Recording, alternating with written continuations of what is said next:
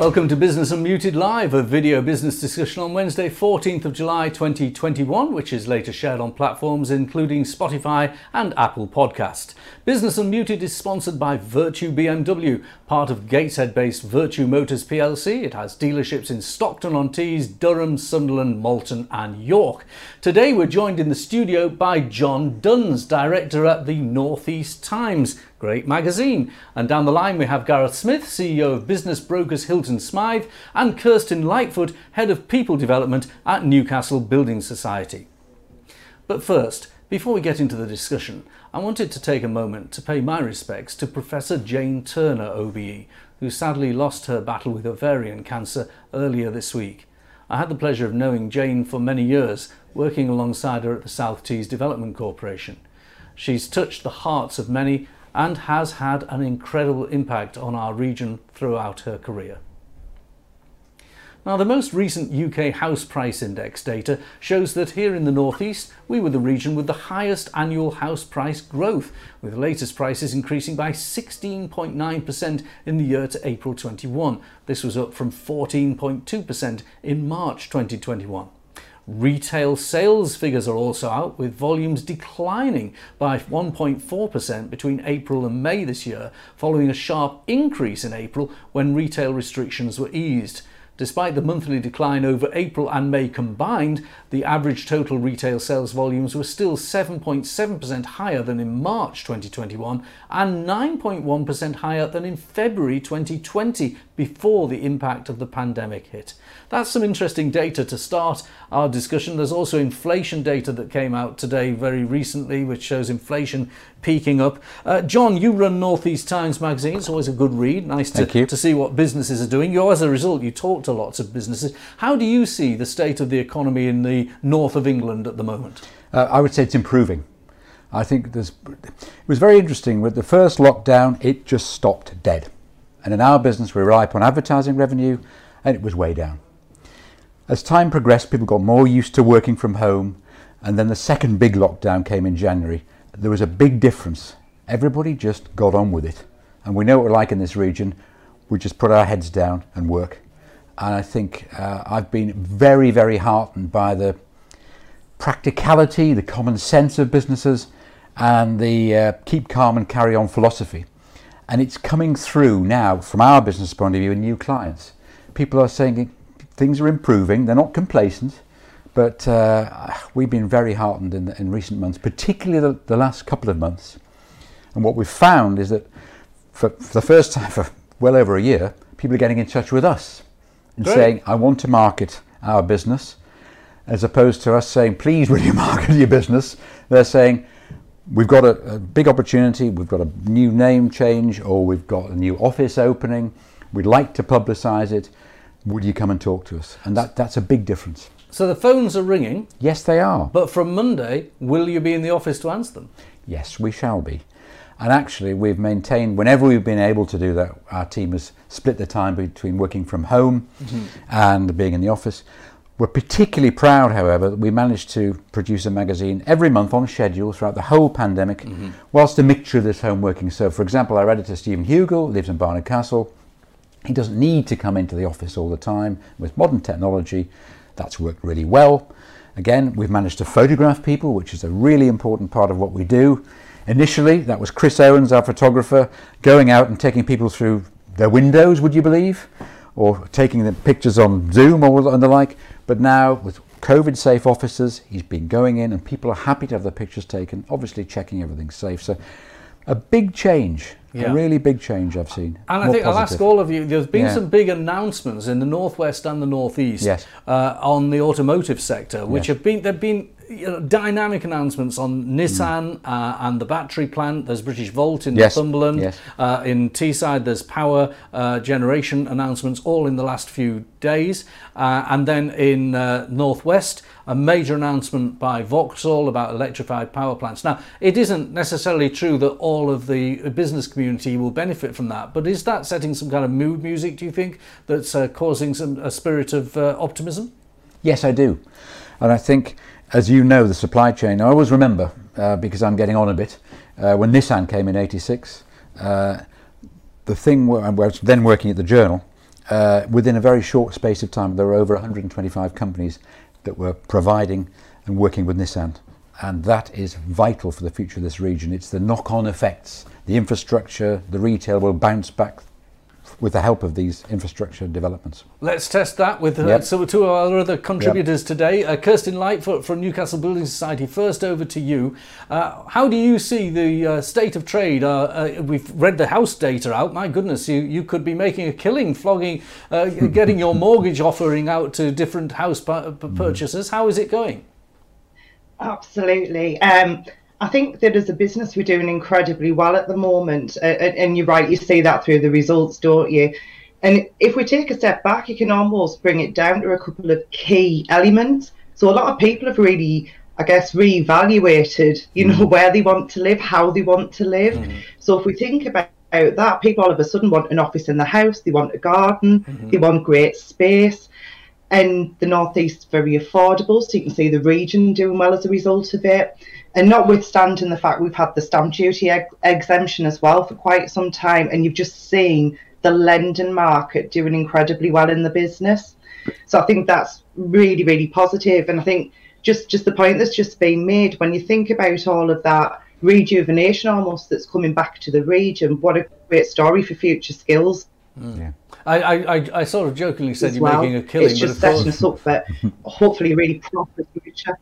I sort of jokingly said you're making a killing, but you are a mutual organisation, of course, because you're in the spirit of the traditional building society, aren't you, owned by your members? So that dynamism will be reflected, people are saving and people who are borrowing.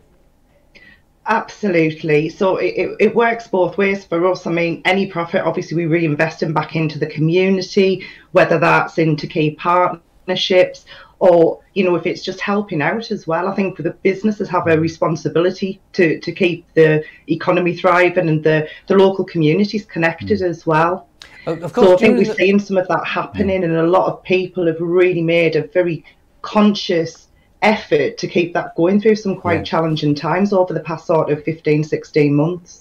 During the lockdowns, banks were not mandated to close, of course. They had maybe shorter and truncated hours. How did you get through that? It is an essential service, being able to have access to your money, keeping things going. Absolutely. And I think one of the things we were very keen to do was be open to the public. We've got that duty of care. And it was amazing, the effort just from all colleagues to get us COVID secure, to make sure we have the resource in place. It meant we actually, as a business model, have moved on somewhat. So we've got flexibility for some branch colleagues now. So some branch colleagues can actually have soft phone equipment at home, so the branch isn't overloaded with people as well from our side. And I think that makes it a more inviting environment for customers to come through the door. I think you feel safer the less contact there's been of recent times. We'll pick up on that point in a moment because there's other elements of that to explore. Let's talk to Gareth Smith from Hilton Smythe. Gareth, you're a business that is a broker. You sell businesses to other businesses. If I want to buy a tea shop in the Dales, I might be able to buy one from you. If I want to sell my business, I might be able to sell it through you. So what's been the market for buying and selling businesses in this very interesting time? Well, interesting. You certainly agree with that. I think, we've started some preliminary research on this. And actually what's really interesting is that versus pre-COVID, the sale of small businesses in particular is 88% up. Wow. So we're actually selling more businesses now per sort of instruction, if you like, as against pre-COVID numbers by some significant margin. And I think that's sort of, outlined as well by some of the stats that you mentioned earlier on, particularly around retail. I think the quarter actually up to June is the highest we've seen on record. I think something like 10.4% growth for the quarter. The record started in 1995, so it gives you a scope of the idea that it is actually on the up. Online saw a reduction in sales once retail opened again, and similarly I think supermarkets saw a reduction in food sales when restaurants opened. So what's clear is, and what we said throughout this pandemic, is that once we do get back to some sort of normality, people want to get back to normal as quickly as possible. And the numbers clearly suggest that. Now, we were talking about buying the housing market, and some businesses, if you happen to buy, for argument's sake, a local news agent with a flat above it, you're buying a business and a housing proposition as well. What is the turnaround of that kind of business? Are you finding that the money is there to buy them, the appetite is there to buy them, and the transactions happen quickly, or are there log jams? So I think one of the major issues around actually people buying businesses at the minute is bank funding, unfortunately. I think if you've got significant cash or you're talking freehold property, not so much an issue. Removing the Enterprise Finance Guarantee Scheme, which was replaced by CBILS and of course bounced back during the pandemic. Brief background, the EFG as it's called for short, the government provided backing for those that perhaps would qualify for borrowing to buy a business but didn't have sufficient security behind them. That's removed the chance for a lot of people to purchase businesses, certainly at the leasehold and business only end. So that's definitely a challenge. But businesses with accommodation have always been popular, particularly for owner-operators. And I don't see that changes much going in certainly out of the pandemic. So you're not seeing lots of people who wish to retire not being able to sell. There's still a demand to buy. There's huge demand, actually. Like I say, 88% up on numbers. It's not without its challenges. Again, it's early stage data, but we've only seen a 3% drop in sale prices. Okay, let's ask you both about how you see the impact of the restrictions being lifted. Let's go to you first, Gareth. You got a real helicopter view on the retail market as it is. How do you think that the restrictions on masks, on queuing, on social distancing, that kind of thing, will impact shopkeepers? I think it will pose its challenges. I think there's a very mixed view out there, isn't there? And that's clear from the publications that some people want it, some people don't. And I think it will create some form of anxiety for some. So I think it could be a bit hit and miss for a while. But what's clear is the numbers are improving. That's clear, and I think they will continue to do so, which is only a positive sign. Okay, Kirsten, you obviously have a branch network where the members of the public go into the branches. If I wanted to come in with my passbook or my card and draw some money out of the building society, would I need to wear a mask? I know the law says I don't have to, but what's your policy on this? I think our policy will just be to keep people as safe as we can. So obviously colleagues will probably encourage to keep that.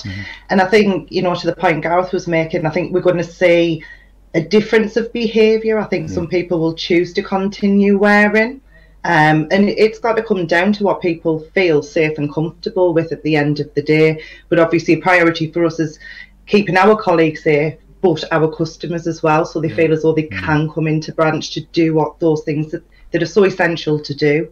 Of course, Kirsten and Gareth are heavily involved at the front line of retail, or in the case of Kirsten, branches. We tend to be the consumers. What will you do if you need to go into a shop on a mask? I think my rule of thumb is how busy it's going to be. As simple as that. And I suppose to put it in terms of basic terms, if, for example, let's say it was trying not to get a cold, never mind coronavirus, I think I would wear a mask if it's packed, if it's quieter. I think I'd probably take the same view. And I know parents of very young children. I happen to know several parents of very young children who are looking forward to not having to wear the mask because communicating with your young children when you're not got your mask on isn't that easy. But I think hopefully British common sense will prevail. What do you think? Let me just change the subject a little. We had the inflation figures out today. Now, they showed inflation going up quite considerably now. It's 2.5%. In America, it's more than double that, 5.4%. Those figures were announced today, this Wednesday. Do you think that inflation is going to make an impact on the way businesses plan and how their costs are dealt with? Are you seeing it in your own business, John?